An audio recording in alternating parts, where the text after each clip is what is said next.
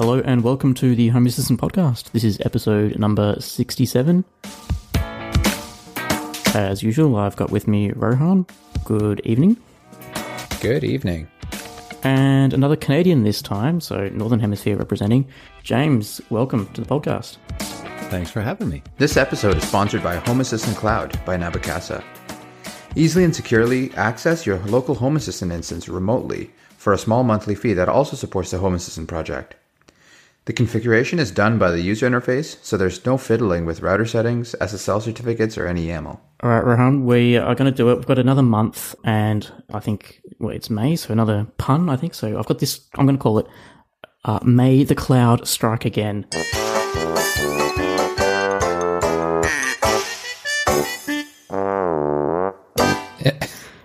So Wink has done the old bait and switch. They're now requiring all of their users to pay a subscription fee to enable remote access to any existing Wink devices. So this is, I mean, we're in the middle of, so it's May 2020 for people listening in the future. We're in the middle of the coronavirus pandemic, and Wink has come out and just basically sent an email to all their customers saying, Wink has taken many steps in an effort to keep your hub's blue light on. However, long-term costs and recent economic events have caused additional strain on our business. So they're now charging all their users that want to continue accessing remotely $4.99 a month to continue their existing access, which sort of, so they didn't even give a month's notice. I think it was by the time this podcast comes out, that's it. You have to be paying that subscription fee. So yeah. I'm sure a lot of people are annoyed at this. Yeah, there's quite a bit of stir around this, and rightfully so. And it's one thing to say, hey, we're going to deprecate some hardware and blah, blah, blah, like kind of what Logitech did. Yep. This is a whole other level, because I think at some point, and this may have changed, but last I checked, they gave people 2 weeks to be like, I think at first they gave them a week, and then they're like, oh, no, sorry, kidding, 2 weeks. And and I might be wrong there, so please don't send out the pitchforks. But regardless, the timeline they gave was pretty short, and especially during a pandemic, it's like, okay, like, okay, fine. Is your idea that, okay, well, even if it shuts down now, it's not going to affect a whole lot of people because there's not a lot of people traveling? Or is it like, hey, I'm going to take you out back and beat you up kind of thing, right? And it kind of feels like it's almost like the mob tactic that Wink is taking here. But I was listening to, I forget what I was reading it or listening to another podcast, something like that. And they were talking about Wink might have, the issue is that, they're as a company is, apparently their staff haven't been paid, so on and so forth. So it's like they're bleeding money, and that's why they had to do it. I just think that the tact that was given there, and listen, I there's a ton of companies that are going under, especially during our pandemic and stuff like that. It's just, it's hard to keep the lights on. It's hard to pay people. It's hard to, I get it. But I think the way they went about doing this is also not really ideal. I mean, it would have been different if they're like, hey, like, listen, folks, like, if you can, like, we are struggling as a company, please donate to us, do whatever just to keep this going. I'm sure tons of people would donate. Yep. If it were opt-in and sort of a community collective effort, it would serve to unify their users rather than feel like a bait and switch. Totally. Absolutely. And like for me, it's like I pay to Nabokasa. I think Phil, I believe last I checked, you did as well. Mm-hmm. Absolutely. And James, I'm not sure whether you do or not. I haven't yet, because I'm all into messing with the APIs and great. I mean, nerding it up. For me, it was more around just supporting the community, supporting that, right? Like, I mean, really most of it, I had it working myself, right? Including like, hey, poking a hole to the firewall, blah, blah, blah, doing all that stuff. And I mean, I had my own security ways of going around that, but it's to me, it's the community or that team going, hey, we want to keep making this product better, but we don't have the resources to. And I'm absolutely, and I know I'm not the only person that's paying into Nabokasa just for, honestly, just it's more as a, hey, I believe in kind of the mission, I believe in whatever, and I'm sure if Wink did something similar, they would have been okay, right? And again, I sympathize that you are a company that's, and if this is true, again, I heard this from another podcast or from another like YouTube video or whatever. So I don't know how the accuracy of it, but if it is true, just again, there's a better way of doing this. Oh, you might have just shot yourself in the foot, and you might as well, like, I don't know. To me, seems like most of Reddit is just livid, right? And I was reading about quite a few folks that were like, "Hey, I was actually looking at the Wink Hub, and because they did this, I don't want to do it." It's not even about the $4.99. Some folks I understand, especially now, it's hard to make ends meet. A lot of people have lost their jobs or been furloughed or what have you. So I get that side of it. But the other side of it is, out of principle, a lot of people are like, no, you can't. It almost feels dishonest, right? Whether that was the intention or not. I think so. I totally agree. And I think for me, this business model, a lot of, and Wink isn't the only business to have this model where, they pay for their cloud connection based on new volume of sales.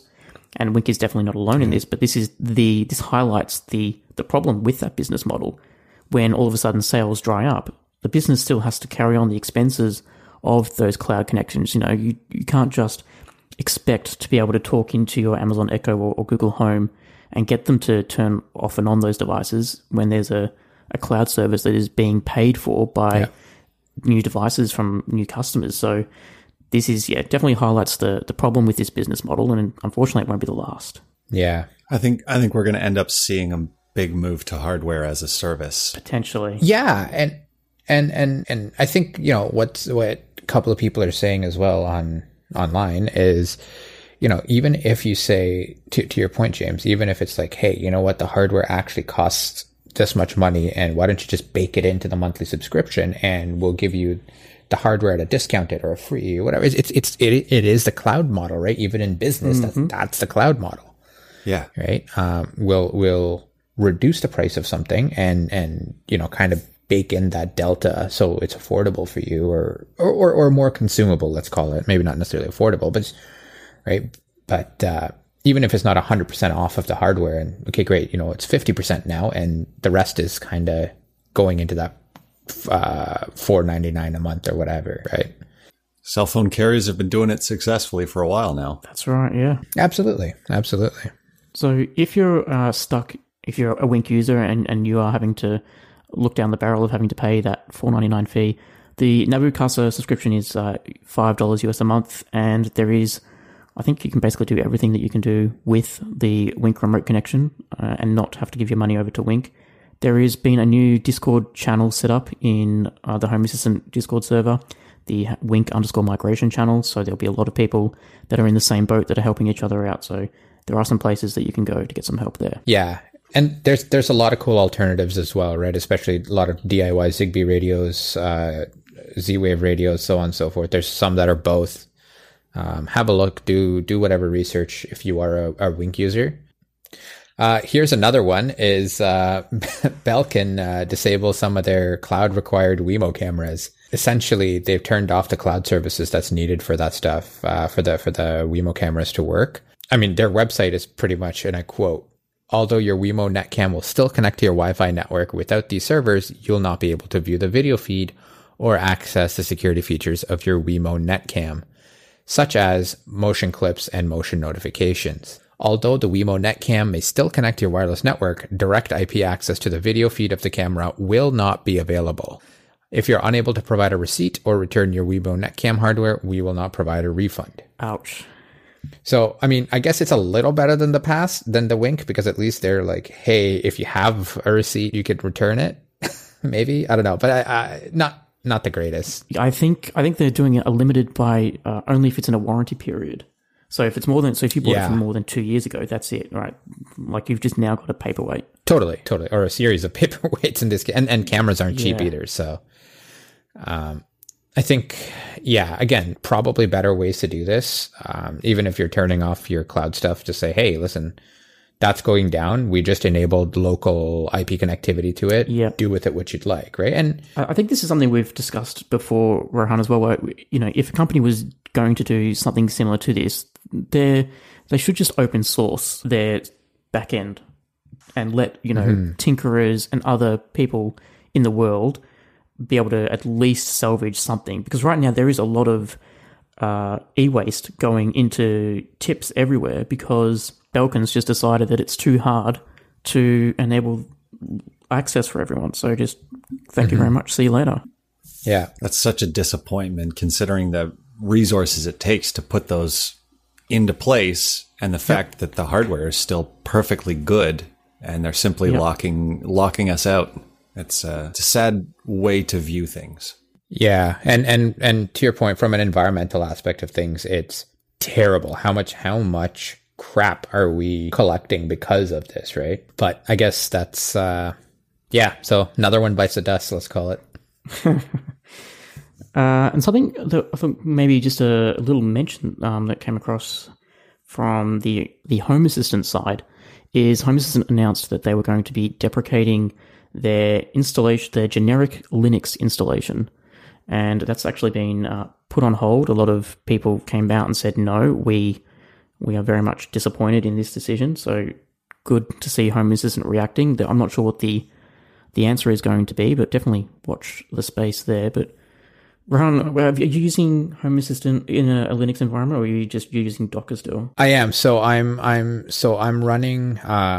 I'm doing both. So my main instance is just a straight up Docker instance, running on one of my Docker machines. What I have my Zigbee stuff on is running on a Raspberry Pi 4, running Debian, or actually Ubuntu, and on there. And again, I have it as a installed version on there. So it's not running the Home Assistant version of Linux. It's running straight up just Ubuntu Linux.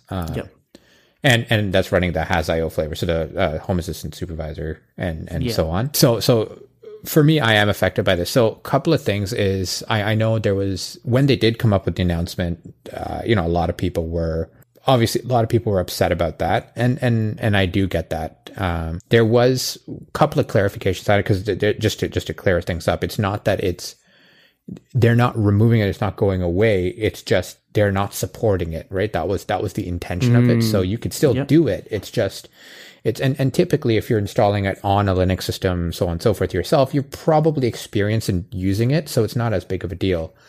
And I did speak to a couple of folks that are part of that Nabucasa core team, and it comes down to the supportability of the platform.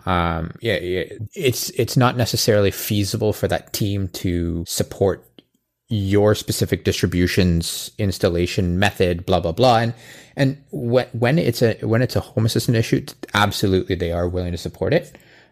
When it's not, then it's how long, how is the entire team going to spend at times troubleshooting your Ubuntu instance or Debian instance or whatever. And that's not to say that the Discord is not available, and it's not to say that the community is not available. It's just that team, that core team of developers, will not be supporting it, right? Which makes sense. So so now again, taking a step back, they did post another note saying, hey, this is okay. We're going to rethink this decision. I don't know what's going to come out of that decision, but, they are revisiting it and trying to see how they can play it and what they can do. So that decision is on hold for now. I think there's also been some confusion about what exactly is and is not being included in this messaging. I've got some friends of mine who are running it in Linux, but in Docker unsupervised. Correct. And they're concerned about that instance. I'm running it in Docker with a supervisor. Yeah. And, those methods are still working fine and going to be supported. And I would almost argue that it's simpler than actually trying to install it on a Linux environment. Absolutely. At least in my experience. Absolutely. And the nice thing I like about the Docker install and for the team from a supportability perspective, the nice thing is it's pretty easy to find out if it's within the container or not within the container. If it's not within the container, there's very clear lines of delineation of Home Assistant will support this or Home Assistant, or, it's something local to your machine and you're on your own kind of thing, right? And when you're going to have to rely on the community. Right. which is how I got it working in Docker. Exactly. And that's the thing. Even when you're on your own, you're not really on your own, right? And there is a huge community around this, and a very responsive community around this. The forums are great. Discord is great. Again, you're not left out in the cold, right? It's just the messaging is that the team themselves, the dev team, will not support this as part of their official capacity as a developer of Home Assistant.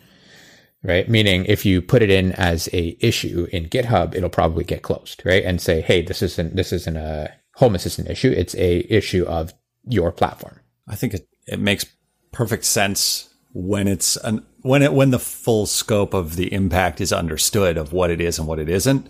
I think it makes sense and will ultimately result in a better user experience for all of us because we've got a consistent UX. Yep.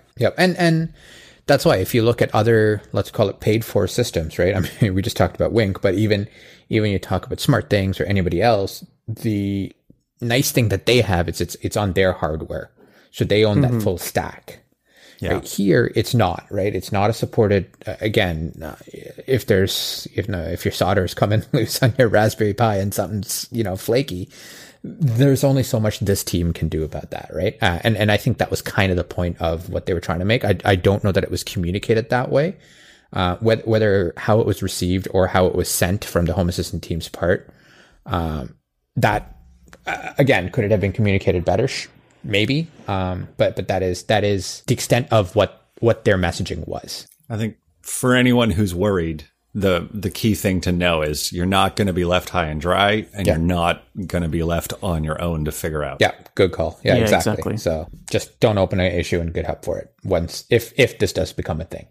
Apart from that, there was a big release, 0.110. I like the nice number. It's a symmetrical number. Right. I like it.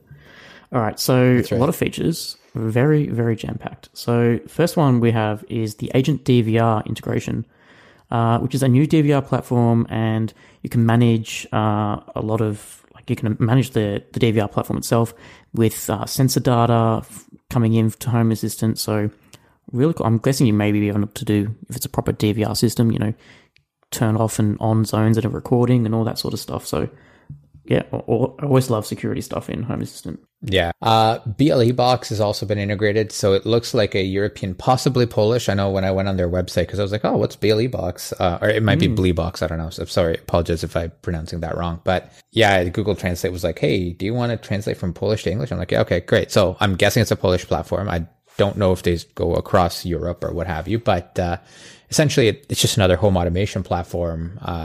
Is in this initial release, they're basically on Home Assistants only supporting garage doors and kind of gates that open and close, as well as temperature sensors. So you'll see those. But if you do use that platform and you use other devices as part of that platform, they may not show up in Home Assistant on this release. I'm not sure if there's any updates coming up for it, but assuming there is, those might get added in. Another integration that's been really making a lot of moves quietly in the background, I think, is Z-Wave to MQTT. And that's actually becoming more of an official integration now, and I think it's becoming almost part of the core Home Assistant product. That it's going to be optional for the time being, but I think Home Assistant's seeing the power of this new Z-Wave over MQTT project and sort of might be in the future giving people the option to move to it. So it's basically now utilizing Open Z-Wave's Qt Open Z-Wave daemon to control the Z-Wave network over MQTT. And if you've got Home Assistant running with the MQTT add-on, it should just automatically set itself up and do everything like that. Or if you've configured Home Assistant to connect to MQTT, it'll leverage that. But I think the problem Home Assistant's always had with Z-Wave in the past is that Open Z-Wave hasn't typically been an open project. It wasn't open source, so the Open Z-Wave library that Home Assistant was using was sort of hacked together, and Home Assistant for a long time was using an older version, and upgrading sort of had consequences for other users. But now with this new project and moving towards that, there is the option to have a better, more stable Z-Wave integration with Home Assistant. So very excited to see how this goes in the future. Yeah. No, that'll be a good, again, step in the right direction. Also, the Home Connect integration. So it basically integrates appliances that are powered by the Home Connect platform. So Siemens, Bosch, there was a few other ones. Oh, wow. And yeah, so I'm not sure exactly what appliances, but I know there were appliances as part of Home Connect that were like dishwashers, washer dryers, so on and so forth. So that's kind of neat. You don't see a ton of this kind of stuff, right? Hey, here's this coffee machine that's actually smart. But also like multiple brands communicating on a protocol that they've developed in partnership with each other.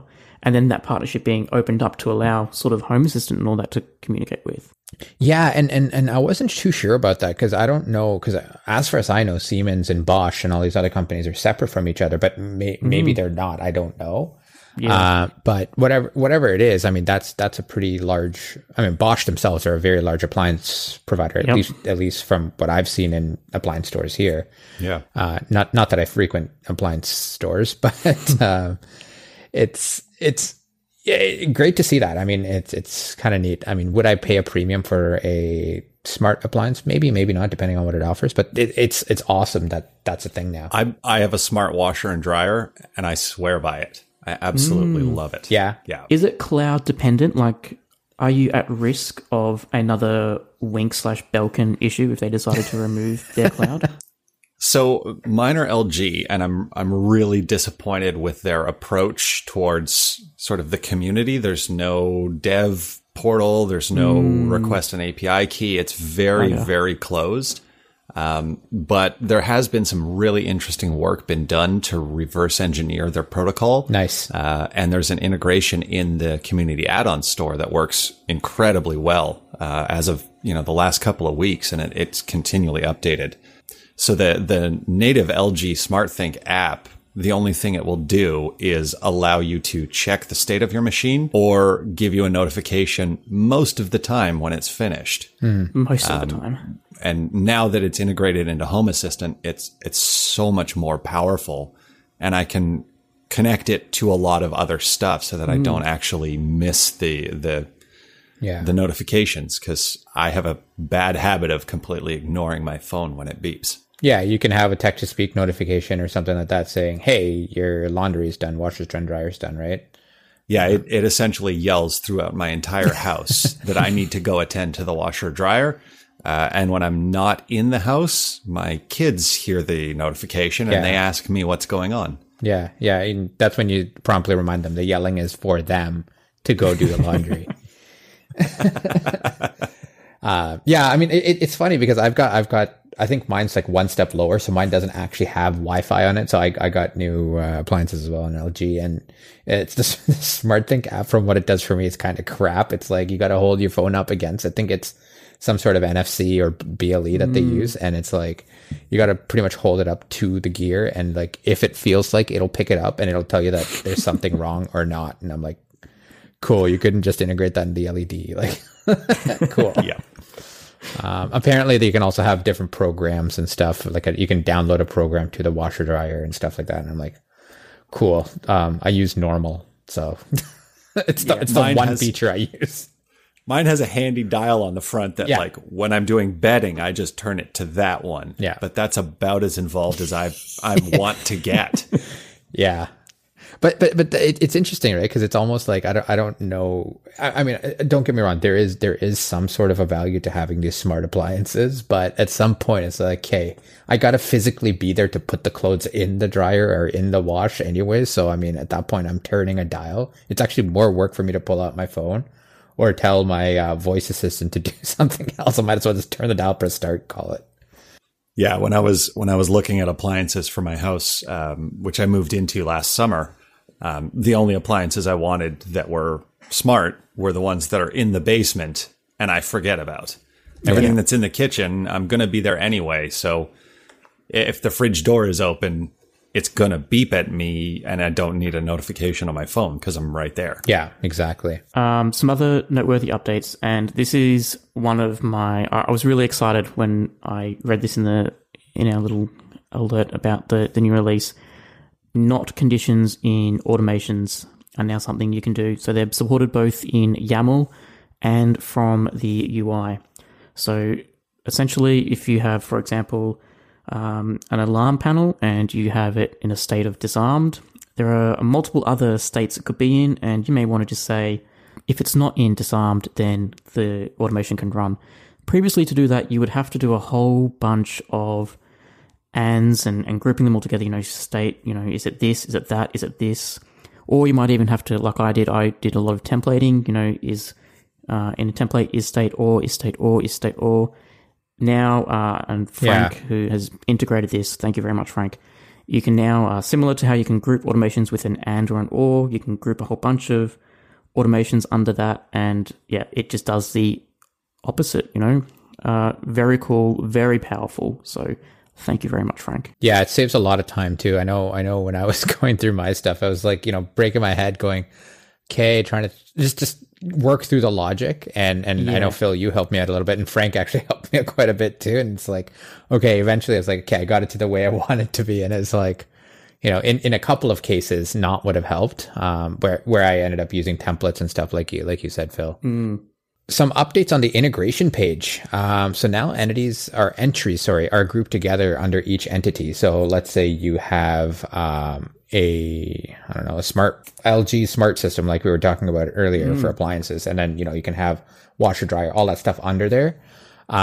And there's also a search now, which is really nice because I hated scrolling through that list of if I'm adding a new integration and let me search for the one thing, and it's like so now I can just like. Smart Things is one I like to, for whatever reason, I just in my own accord end up breaking it like once a month.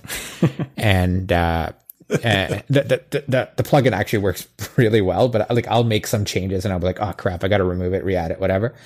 And that, every time I'm like S, okay. And then SA, SP, okay, I found it. And it just makes things so much easier. So, thank you so much for that search. It's the little things, right? Totally. It's now possible to ignore discovered integrations. So this is something that has been really bugging me since they did that auto discovery, that little notification icon in the corner to say, hey, we found a new Sonos speaker on your network. Hey, we found a new Roku device on your network. And you're like, I don't want it integrated in that. Like, go away, dismiss. And every time you restart Home Assistant and comes back, you can now tell Home Assistant, ignore it. So thank you very much. Yeah, that one is, especially if, I know, Phil, you do this as well, if you run multiple instances. So my main instance has a lot of stuff. My other instance is like, hey, we found Wemo switches. And I'm like, cool, I don't care, like go away.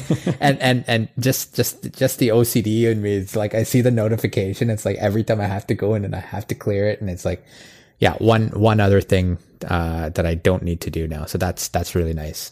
There's also a new calendar panel. So this was interesting. So at first I looked at it and I was like, is this just Google Calendar on it? No, it's actually an integrated calendar. Yeah, it actually looks really nice, I gotta say. There's a full and this is, again, it's a panel, not to be confused with a card. So this is a separate window essentially, or a separate tab, however you want to call it. It's panel is the proper term for it. Where basically they do a month, week, and a day view, or you can choose between them, and you can kind of see your calendar. It sounded like, according to the release notes, it sounded like there was a Lovelace card that they're going to be working on as well. So you can kind of integrate like maybe a mini calendar or whatever into a Lovelace page. That's really cool. I'm really digging the calendar integration recently. I've known it's been in for a while, but I've only really started using it to, especially with this pandemic going on, to be able to just fine tune the way smart home works here. So for example, I've now set up recurring events, Monday to Friday when we're working from home, so that, our alarms don't have to go off as early because we're not driving to work, we're working from home. And, now the house knows, okay, you're working from home today, so I won't wake you up at 7 o'clock in the morning. I'll let you sleep in for a bit. I'll turn on some lights because you're going to be working in the home office today. So yeah, the calendar integration is very powerful. So I do recommend, if people have got, like recurring things that happen, maybe every once a week or something, you get a cleaner that comes in and you need automations to do something different, or, babysitters, something like that. It's a very powerful way, instead of an upgrade to the old input Boolean switch that you would have to manually flick on and off. Yeah, that's nice. It allows me to dump my whole schedule of the garbage pickups here. Yes. Because they transition between winter and summer. In the winter, it's once every 2 weeks for some of them, but not for others. So I've actually got just a spreadsheet that when they send out the new calendar, I put all the events into the spreadsheet, dump them into my calendar, and then my house knows every day when I get back, the night before, when I get back from walking my dog, I know which bins need to be pulled down to the curb. Mm-hmm. That's very smart. HomeKit integration. So they've actually, I swear every release around there is like, HomeKit has got a new feature, and it makes me really jealous because I'm an Android user. Anyway, so they've now added in camera support. Entity information is now in the accessory property in HomeKit, so you can find out more details about what is actually going on. Really cool to see HomeKit just powering on. There's a lot of devs working on it, and you guys are doing an amazing job on it. ONVIF, or ONVIF. So Home Assistant now supports pull point subscriptions. If you're not familiar with it, that's basically the protocol that they use for with your cameras. And so it lets you pull other important sensor data too now. So that means, like, let's say your camera also has motion state or object or sound detection, stuff like that, to like some sensors that'll say yes, true, false, right? Yeah, I detected sound. No, I didn't detect sound, whatever it is, or hey, I detected motion. So those can actually be brought in as well. So now the neat thing is you can actually, and again, if maybe in certain areas you haven't invested in a motion sensor, but instead you've invested in a camera, you can actually kind of use those multiple Sensors. or one device as multiple sensors. Exactly. Maybe Belkin could have used some of this, right? Yeah, exactly. It's so I think there is a dependency where your camera would need to support ONVIF. It's not. I don't think it's I think it's on the manufacturer to include that or not. So. Yeah, there's most cameras do, but some of the budget cameras, I know the ESP32 cam, currently there is no firmware available for it that supports ONVIF. Yeah. And a lot of, and there are a lot of even let's call it consumer cameras that you do go to like whatever store, Best Buy or what have you, and go buy. And, some of those cameras don't support it either. Again, they've got like their monthly subscription, blah, blah, blah. Use this to pull our video, so on and so forth, right? Some do, some don't. So, if you are looking for a new camera, that might be something interesting to look into, or if you're just getting into home automation, and you're looking at cameras anyways, this might be a great way to save money on having to buy motion sensors and, or whatever other sensors in that area, right? Hey everyone, I just wanted to take a minute to talk about the Eufy Video Lock. It's a smart lock that's really easy to set up with just a Phillips screwdriver and no extra drilling. It's got a keyless entry, so you don't need to worry about fumbling with the keys when your hands are full. Also, you don't need to worry about handing out extra keys when you're in a pinch, your kids losing them, or people copying the key and passing it around to each other. Something else I like about the Eufy Video Lock is that it has a camera built in and it works as a doorbell as well. Personally, I think the Eufy Video Lock is great for apartments or cottages where you can't necessarily add extra holes for a video doorbell. My favorite part about it, though, is that there isn't a monthly fee and your recordings are locally stored, so you don't have to worry about someone else owning your doorbell data. You can find it on Amazon, or if you want to know more, search Eufy Video Lock, that's EUFY Video Lock, or visit eufyofficial.com/videolock to see how you can gain complete control of your door.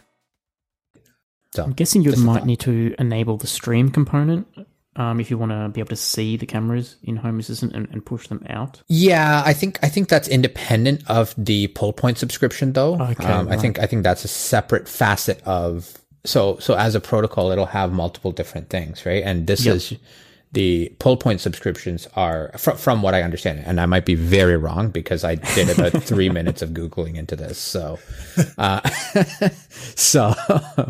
whatever random website I visited told me this information. So it might be extremely wrong. So, but Essentially, this is the portion that actually pulls a lot of that extra data or metadata, if you want to call it that, around that video.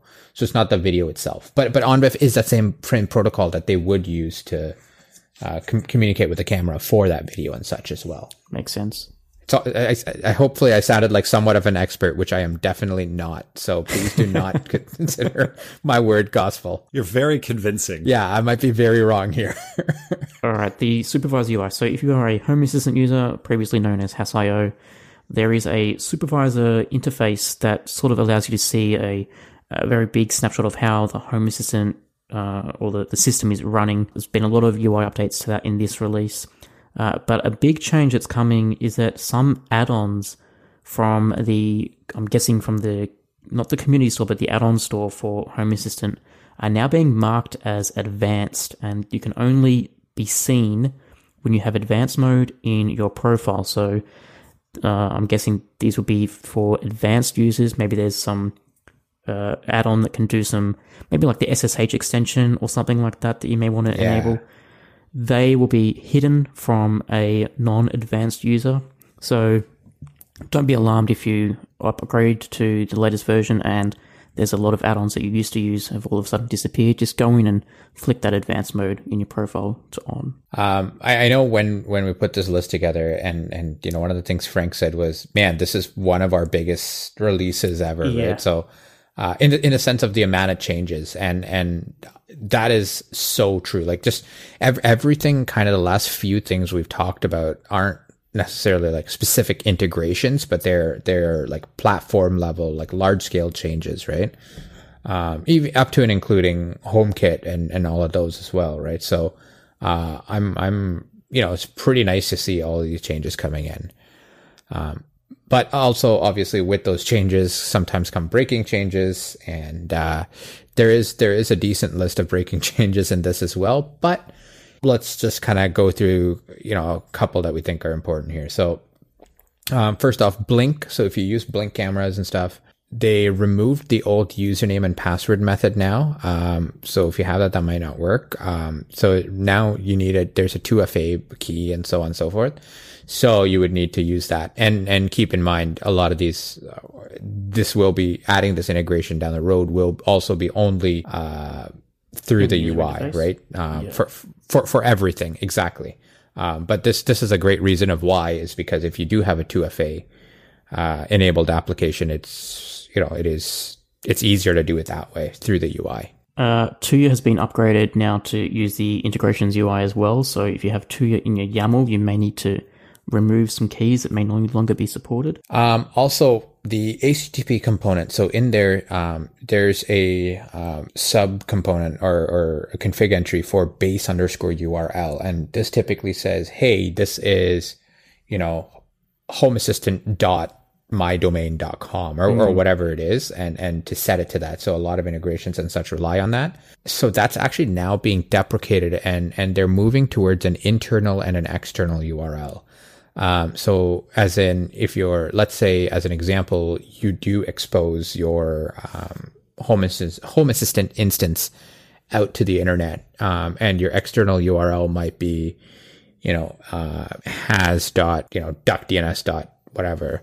And your internal URL might just be, whatever, homeassistant.local or like 192.168, whatever. So now your integrations can now leverage, either the internal or the external URL. So and it actually gives a bit of flexibility. So no matter which one you come in through, it will be accepted. So I know in the past, before I had my base URL set, this is a long time ago when I was first learning Home Assistant, I ran into issues where there were components trying to reach out to my Home Assistant instance on my public DNS name.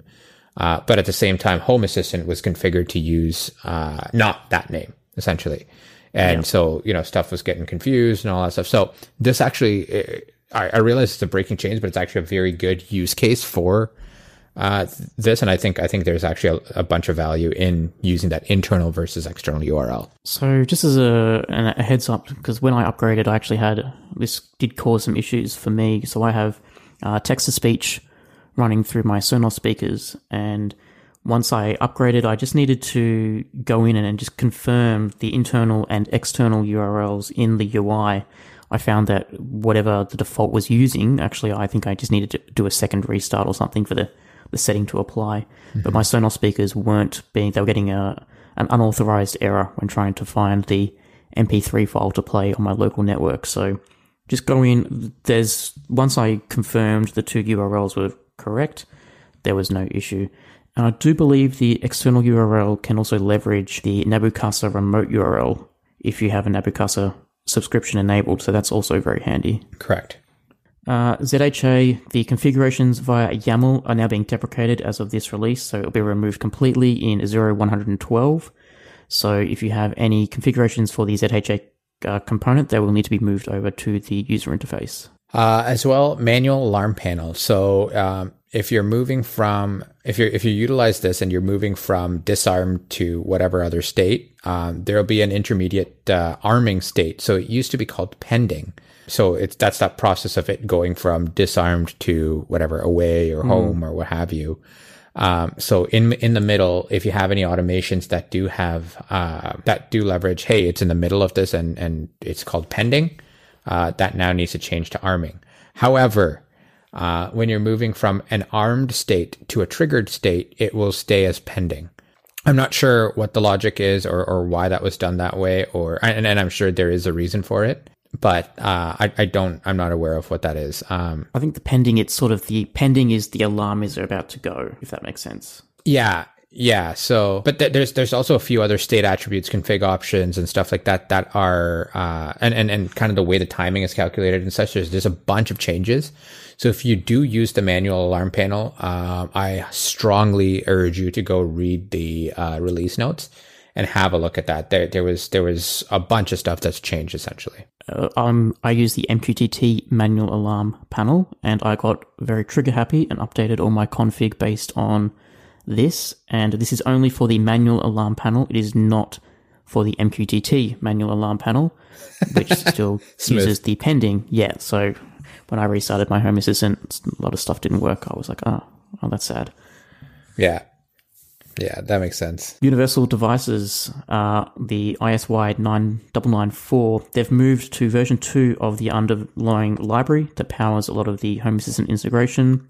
And as such, there is a lot, and we mean a lot, of breaking changes.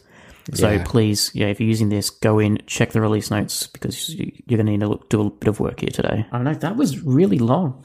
I know, that was I mean, what did we have? There's a lot to talk about. On a Home Assistant release in quite a while. That is a huge release. I know, it's 45 minutes in, so it was, that's a decent size update.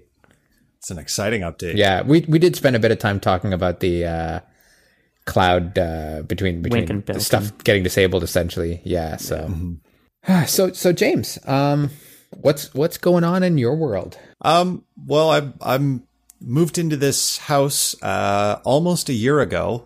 And previously I was living in an apartment where I was not allowed to basically touch anything or even paint the walls. Mm-hmm.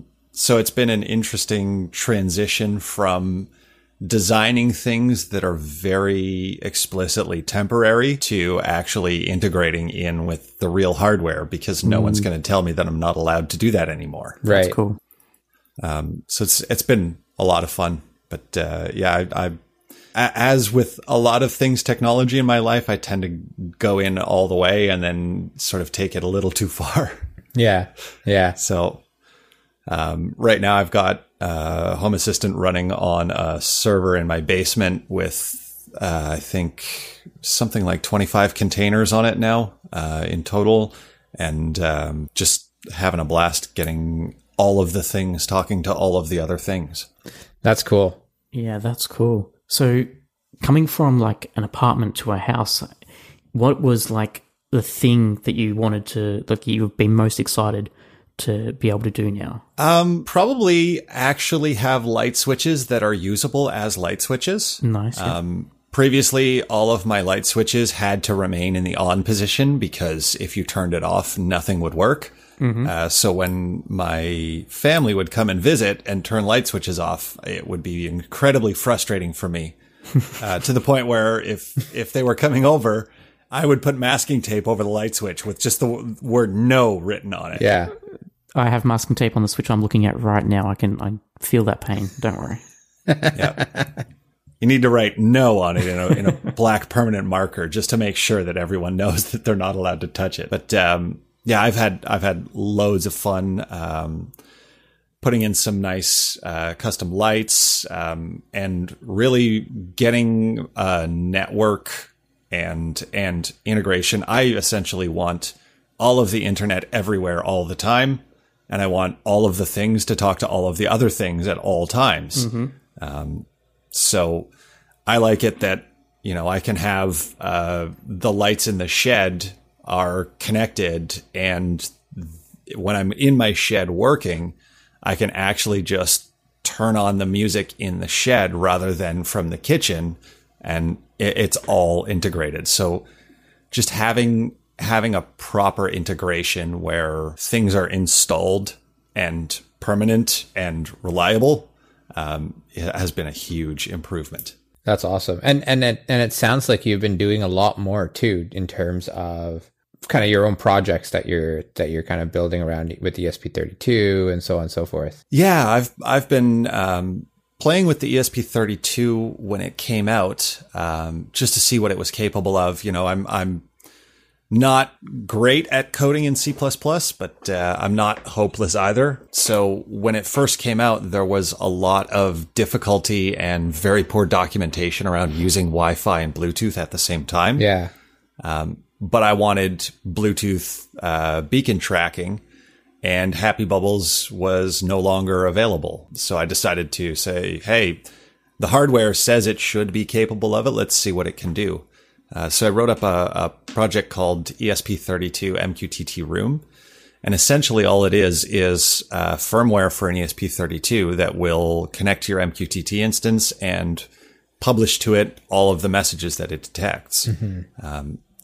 So that, combined with the fact that the dollar store was liquidating tracker beacons for $4 a piece, means that now I can ask Home Assistant where basically any of my movable things are. So I can ask about the dog or multiple sets of keys or various bags that I have, and it knows where they are. Yeah, no, that's neat. And it's interesting. I have a love-hate relationship with Tracker, like that brand of beacon, the Tracker brand. And I got a bunch and I paid a bunch of money for it, and they all stopped working at the same time. And I was like, are you kidding me? And like, it wasn't battery or anything. It was like hardware, like all of them. And I was like, okay, it can't. And I thought it was just me, but a couple other people had the same kind of experience. I think that's why they ended up being liquidated at the dollar store. Probably for $4. Probably. Yeah. I went out and bought all of them every time I went to the dollar store. So I've actually got, a dozen extra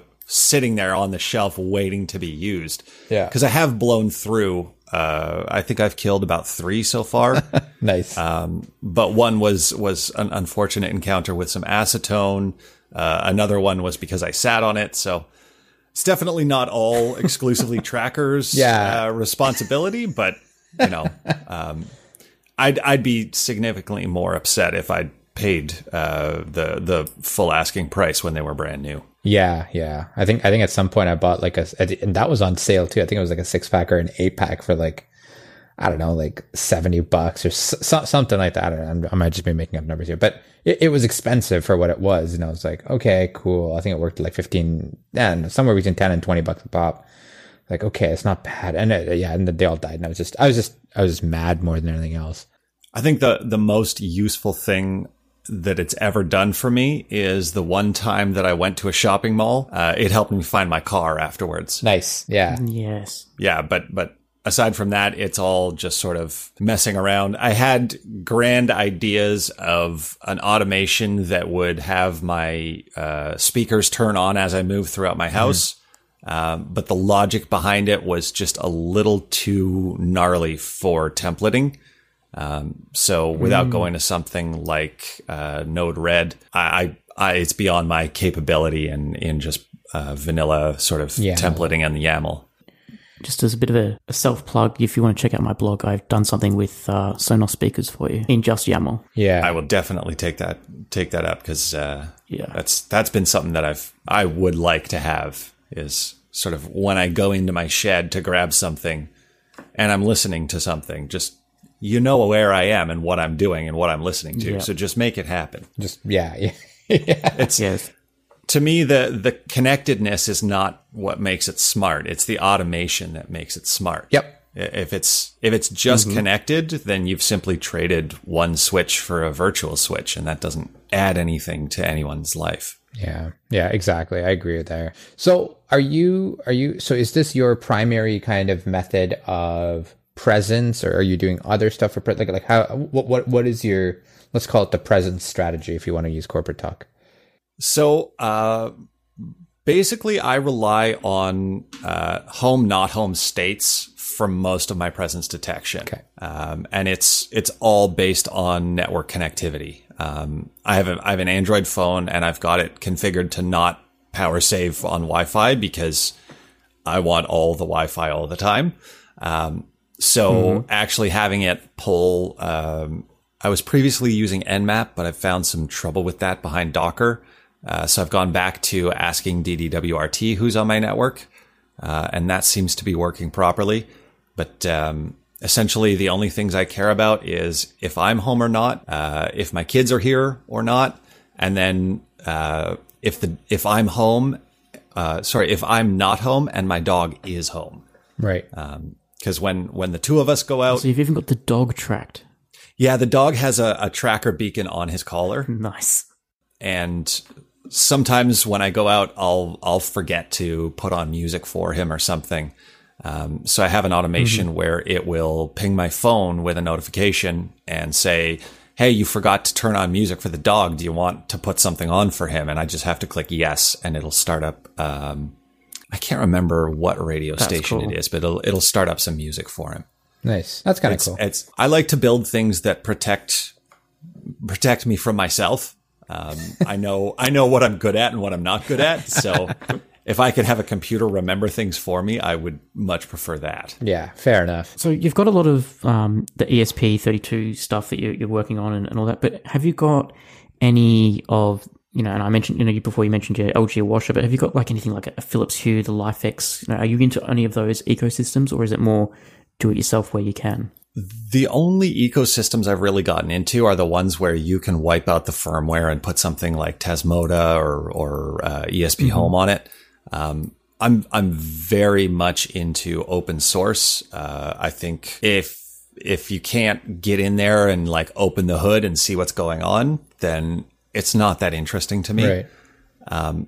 But I'm also incredibly frugal. So going out and dropping, $200 on light bulbs for my house is just something I don't think I could justify personally. But spending $200 on electronics components is absolutely okay for some reason.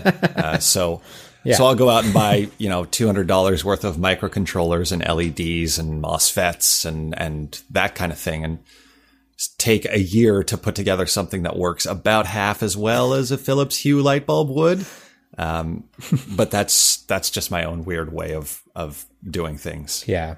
No, it's fair. At least you know what goes into it. You've put your heart into whatever product it is you're building, and I get that. I get that. There's something almost old school about that, right? Where it's not just a consumer thing, and at the end of the day, you can repurpose those a lot of those devices. Let's say you build a smart light strip or whatever. You decide, hey, I don't want to do this anymore. Great, rip out the controller, use it for something else, right? So, not entirely a waste. I would, in my opinion. So yeah, I've routinely rip apart projects and scavenge the parts and use them somewhere else. So I've got, circuit boards that are sitting unpopulated because I had to order 10 and only built about half of them before I moved on to something else that is better designed. Yeah. Fair enough. But, for me, it's at least as much about the process as it is about the end result. I'm much more interested in spending the time to figure out how to get an automation to work and seeing it work than I am in just sort of asking for something to happen and having it happen. I'm too curious to accept something that I don't understand how it does what it does. Yeah. No, fair enough. So one of the favorite automations I got from you when you originally emailed in, and I'd like you to share with everyone, there's the story behind your 3D printer and what you've done with it. So yeah. So I got a 3D printer, I guess it was last fall. And I've just sort of been having fun, building things in Tinkercad. Haven't taken the time to actually learn much about it and how to use it. But, I built a dog boot dryer, cause I have a greyhound, and when he goes out in the snow and the salt, his feet cannot be exposed cause they'll just start to crack and come apart. So I put together a dog boot dryer with, an ESP8266. I think I used a Wemos D1 Mini. 3D printed sort of a spiral horn type thing that actually attaches onto a PC fan. So there's one that'll fit an 80 millimeter fan and one that'll fit a 120 millimeter fan. And then it's got temperature and humidity sensors in it. So when I come back into the mudroom with the dog, I take the boots off his feet and I slap them right over top of the little dog boot dryer prongs, and it notices, oh, the relative humidity just shot up really quickly.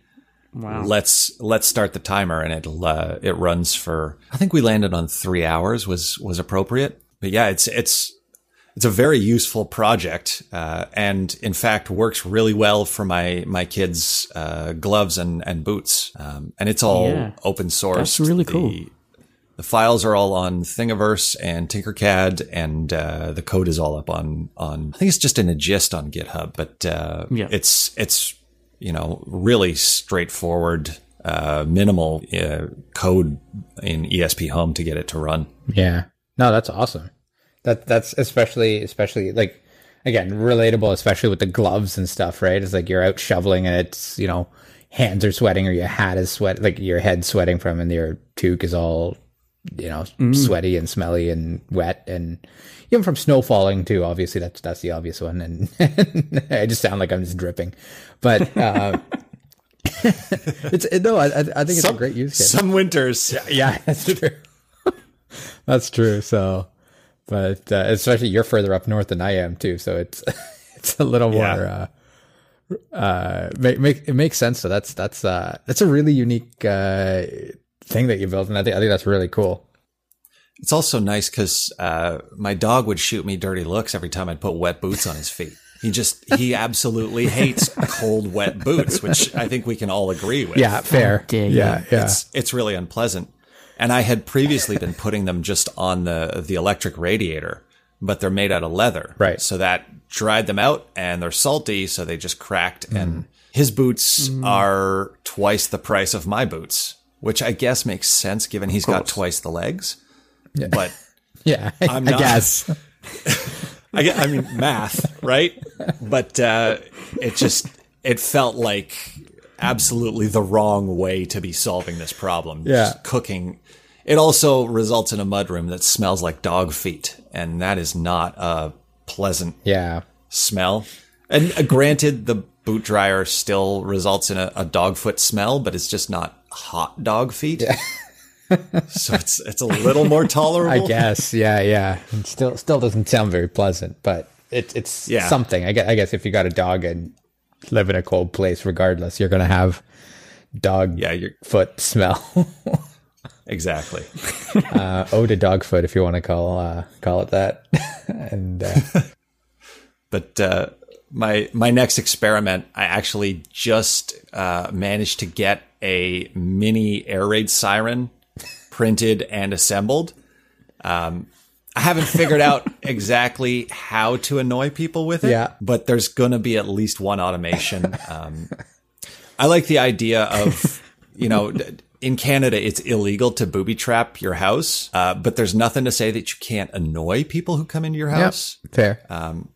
So I figure unwelcome guests can get the air raid siren and the smoke machine and strobe lights and just everything I can throw at them to just disorient Garden them. sprinkler. So the idea is if somebody breaks in your house, you basically just want them to have a full-out seizure. Maybe a stroke. I mean, we do have social health care here. That's true. Fair. I'll get the notification. I'll see it on my camera, and I'll just call the ambulance. That's right. So. Maybe Home Assistant can. You know what? I'll get. I'll hook up an TensorFlow to one of my camera feeds and have it machine learn algorithm the state for when it needs to call an ambulance. Yeah, perfect. Oh man! But so I mean, speaking of automations and all this, so what are some of your like go-to favorite automations that you've what are you proud of? Some of the automations that you've built. Number one would be since they built the community store add-on for the LG appliances.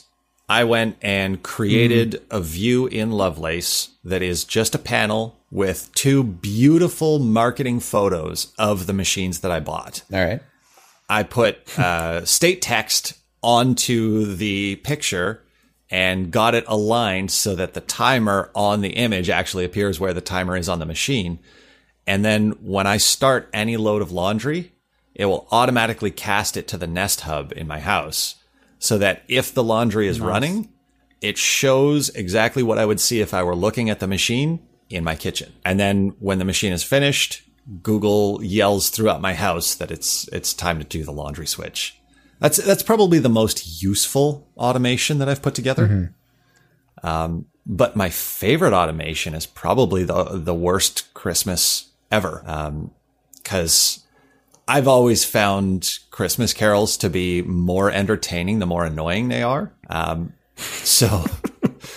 Right. A couple Christmases ago, I took my cheap reusable plastic Christmas tree and put some WS2812s on it, and got all of my lights that are multicolor hooked into this automation and the TV as well.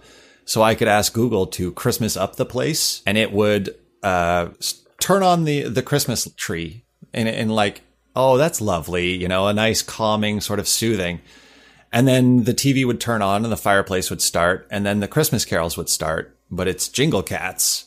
And then all of the lights in the house, half would be red and half would go green. And then every second they would alternate. So half of the house is green, but the next second it'll be red. And then the last piece was one of those. This sounds extremely annoying. Oh yeah, it is. It's and you don't want to know how much effort went into this because it was certainly more than was called for ever. Perfect. But the crowning glory was one of those little marquee signs that you can buy with the letters, like behind you, Rohan, right now. Yeah. And it was nestled into the tree, and at the very end of it, it would start blinking, and the letters said "Merry effing Christmas." And it was just, I was so pleased with myself when I got all of that hooked up and working. That's funny. Followed by getting annoyed by it 3 minutes into it and never using it again. I'm a former teacher, so things that most people find annoying amuse me. Yeah. I've got a very high annoyance tolerance. Fair enough. That's pretty funny. Remind me not to cut you off on the freeway. Yeah. No, my move there is to smile and give a thumbs up because that just confuses people. Yeah, that's true. But there's also room for practical automations, like using the Xiaomi plant sensors to let me know when I've forgotten to water something. Yeah. That's the only thing that has actually kept me able to keep plant life alive in my house. Mm-hmm. Actually when I was back in the apartment, I had most of my houseplants in a windowless room. So having it hooked up with the lights to be able to turn on at sunrise and turn off at sunset was just a fantastic thing. I love that it knows what time the sun comes up and what time the sun goes down. When I was a kid, one of my jobs was adjusting all of the timers sort of, twice a year when we adjusted the clocks. But even then it wasn't ever quite close enough. So being able to have, the outside lights turn on just a little bit before it actually gets dark outside, is something that I appreciate. That's awesome. That's cool. It sounds like you've put a lot of thought into your automations and even the annoying ones and the not annoying ones too. I'd say I've put a lot of effort into my automations. I wouldn't say there's been a lot of thought necessarily. Fair enough. Yeah, it's a good statement. I saw just going through your GitHub as well, and kind of even in kind of the initial conversations you had with us. You also did a NTP synced clock and message board and stuff like that too. Yeah, that's actually sitting on my desk right here. It's another thing where when the clocks change, if I can wake up and all of the clocks have changed, that's fantastic because I'm never aware of the clocks changing until after they've changed. Ditto. So I thought, hey, there's these little LED matrix modules and maybe I could get a nice clock to show up on that. And then, of course, if it's connected to the internet, it should be connected to Home Assistant. So you can send notifications to it and it'll scroll the text across. Right. So basically, when I listen to music, I've got a templated sensor that knows, I'll check the state of all of your various media players. And if you're listening to music, I can figure out what the track name and the artist is. And it'll just scroll that across so that I can see what I'm listening to. But it does have a couple of issues. So there's a potential memory overflow or something like that, that causes it to every once in a while just start to scroll gibberish. But my tolerance for annoyance is probably too high because I haven't fixed it in the last 3 years. Fair enough. That's, that is neat though. It's, it's funny because you're hitting home with, so one of the things when I moved in, the place that I'm in right now, about 5 years ago. So before this, I used to live with my parents, whatever. And again, even growing up all through that, my job during, daylight savings time day or lack of daylight savings time day is run around and change all the clocks. And I hated it. So when I moved in here, I was like, okay, I'm not having any manually adjusting clocks outside of like oven and microwave. And so I can't really avoid those. So I think I'm still at a point where that's the case. And then when the girlfriend moved in with me, it was, she was like, no, I like my clock as a big whatever. And like a nice big analog clock on the wall. Yeah. And well, so there's one analog clock that I don't actually know if it works, because she's like, it's decorative. I'm like, okay, cool. I'm losing that battle. I'm just go for it. It works twice a day. Yeah. yeah, exactly. And she had a bedside one, and I eventually it just started drifting so far that it was like, her alarm would go off like 35 minutes after she actually wanted it to go, or sometimes before because it had actually lapped in what time it actually was. and so I think we're at a good place now where we chucked that, and now she just asked the Amazon Echo kind of what time it is and all that stuff, and I think she's gotten a routine built around that too. So that's so luckily this is, so far I've been able to avoid it outside of obviously the microwave and oven and the one decorative analog clock that she has that it does look nice. So I'm like, all right, fine, whatever, but. I love that my microwave has a feature that lets me just say, you know what? When you're not doing anything, don't display anything. Yeah. Because I've got enough clocks in my kitchen already. And it really bothers me when they're all not showing the same thing. Me too. Yeah. But I won't lie. I actually have looked at how I could put an ESP8266 into an analog clock. Yeah. It's beyond my engineering abilities, unfortunately. But yeah, I've got ideas, but I'm no confidence that any of them are feasible. Yeah, fair enough. Well, for me, like we just changed about a month ago back to our normal daylight savings time, and this is the first year that me and my wife have actually not noticed that the time zone changed because we don't have any clocks in the house that need to be manually set. You know, we woke up and all our phones were on a time and like, oh, have we changed time zones? Like, I don't know. And then we also have the Amazon Echo wall clock, which is just, it syncs its own time. So at 2 a.m., it would have just wound its arm around to the next hour or whatever, whichever way it goes. I don't know. I didn't see it because we were asleep and we don't know if we actually moved time zones or not. But that is like for the first time, we've never had to go around, change the clocks and yeah. But maybe you could buy one of those Echo wall clocks, James, and they're pretty cheap. I think they're maybe $30-$40 US, and they're pretty cheaply made, if that makes sense. Like, they're not sturdy, so you could just rip out the smart component to it. You're really selling it here. I know. It's a great product to Amazon. I actually have an old brass ship's clock that is now on its 4th or 5th pair of guts. Cause, you know, it's a family hand-me-down sort of heirloom that I ended up with, and I absolutely love it. And I would really love if it were a little bit smarter than the $3 clock movement that I keep buying to replace it.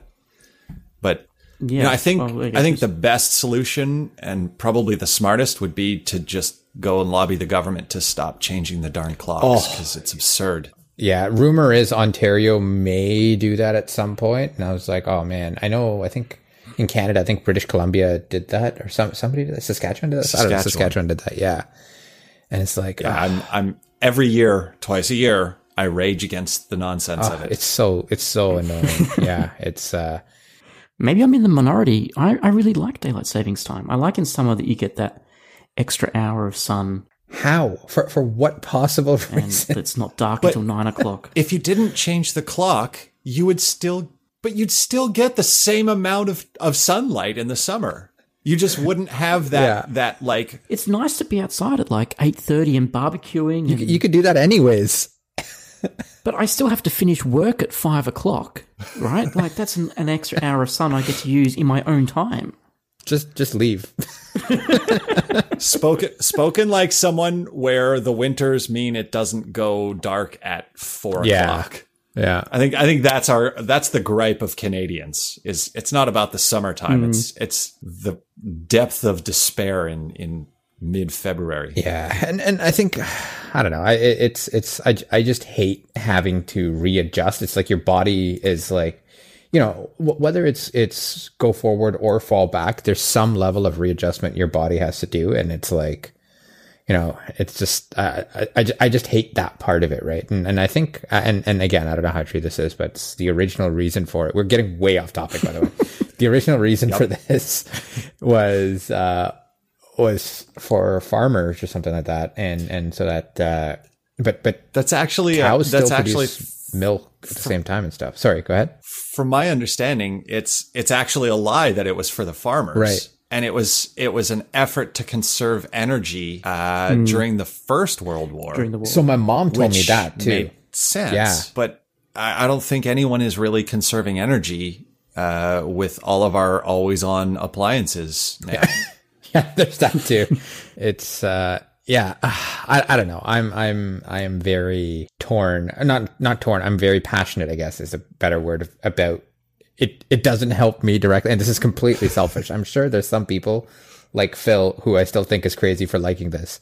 It's just I don't know. I don't get it. Yeah, it escapes my understanding to know why anyone would enjoy it. Sorry, man. I'm not with you, Phil. In the height of summer, what time? And you've gone into your extra hour. What time does it get dark? Let's solve this issue right now. What time does it get dark for you?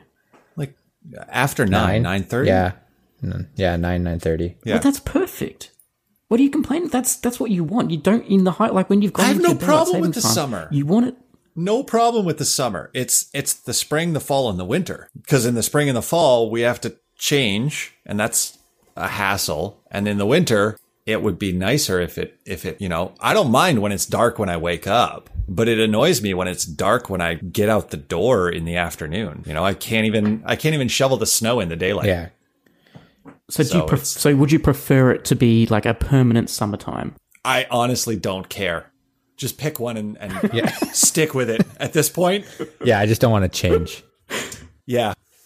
I don't even know when we're technically in standard or when we're technically in daylight time. Yeah. Which I should know considering I work with people in different time zones. I just don't because... Well, you're technically now in daylight time, summertime. Okay. Yes. Yes. Yeah, you sound confused. You are. I guess that makes sense given that there's more daylight. Yeah, that's an easy way to remember it. Yeah. I just know spring forward, fall back. I'm 38 years old and I just figured that out. Oh, man. That's funny. All right. Well, I think with that complete tangent, is there anything else we needed to cover? I think that's about it. Yeah. All right. I'm sorry I didn't get to solve this issue for you guys. I think you just need to suck it up and enjoy the changing time zones. I think you made it worse, Phil. All you did is put salt in the wound. Yep. So, James, we're going to leave. So just FYI, so you've got James, you've got a YouTube channel, you've got GitHub. We're going to leave links to all of that in our show notes. So if you want to go and check out any of the projects that James has done, we will have links in our show notes for you there. And if you have any questions or anything, shoot me a message. I'm not really that active on Discord, but I'm definitely all over the community. So anyone who wants to ask me about why I would do any of the things that I do, you're welcome to. Or argue about daylight savings time. There's no argument. We're right, Rohan. No, you're wrong. That's funny. You're not coming back on the podcast, James. That's it. Until you... I shot myself in the foot at the last second. Don't worry, James. You and I can just start our own. It's fine. Don't worry about that. But anyways, thank you so much for joining us. It's been a lot of fun. Thanks a lot for having me. Yeah, appreciate it. Yeah, thanks so much. Cheers, guys. Cheers. Have a good one. If you want to share your Home Assistant journey or come on as a guest, reach out to us at feedback@hasspodcast.io. That's HASS podcast.io.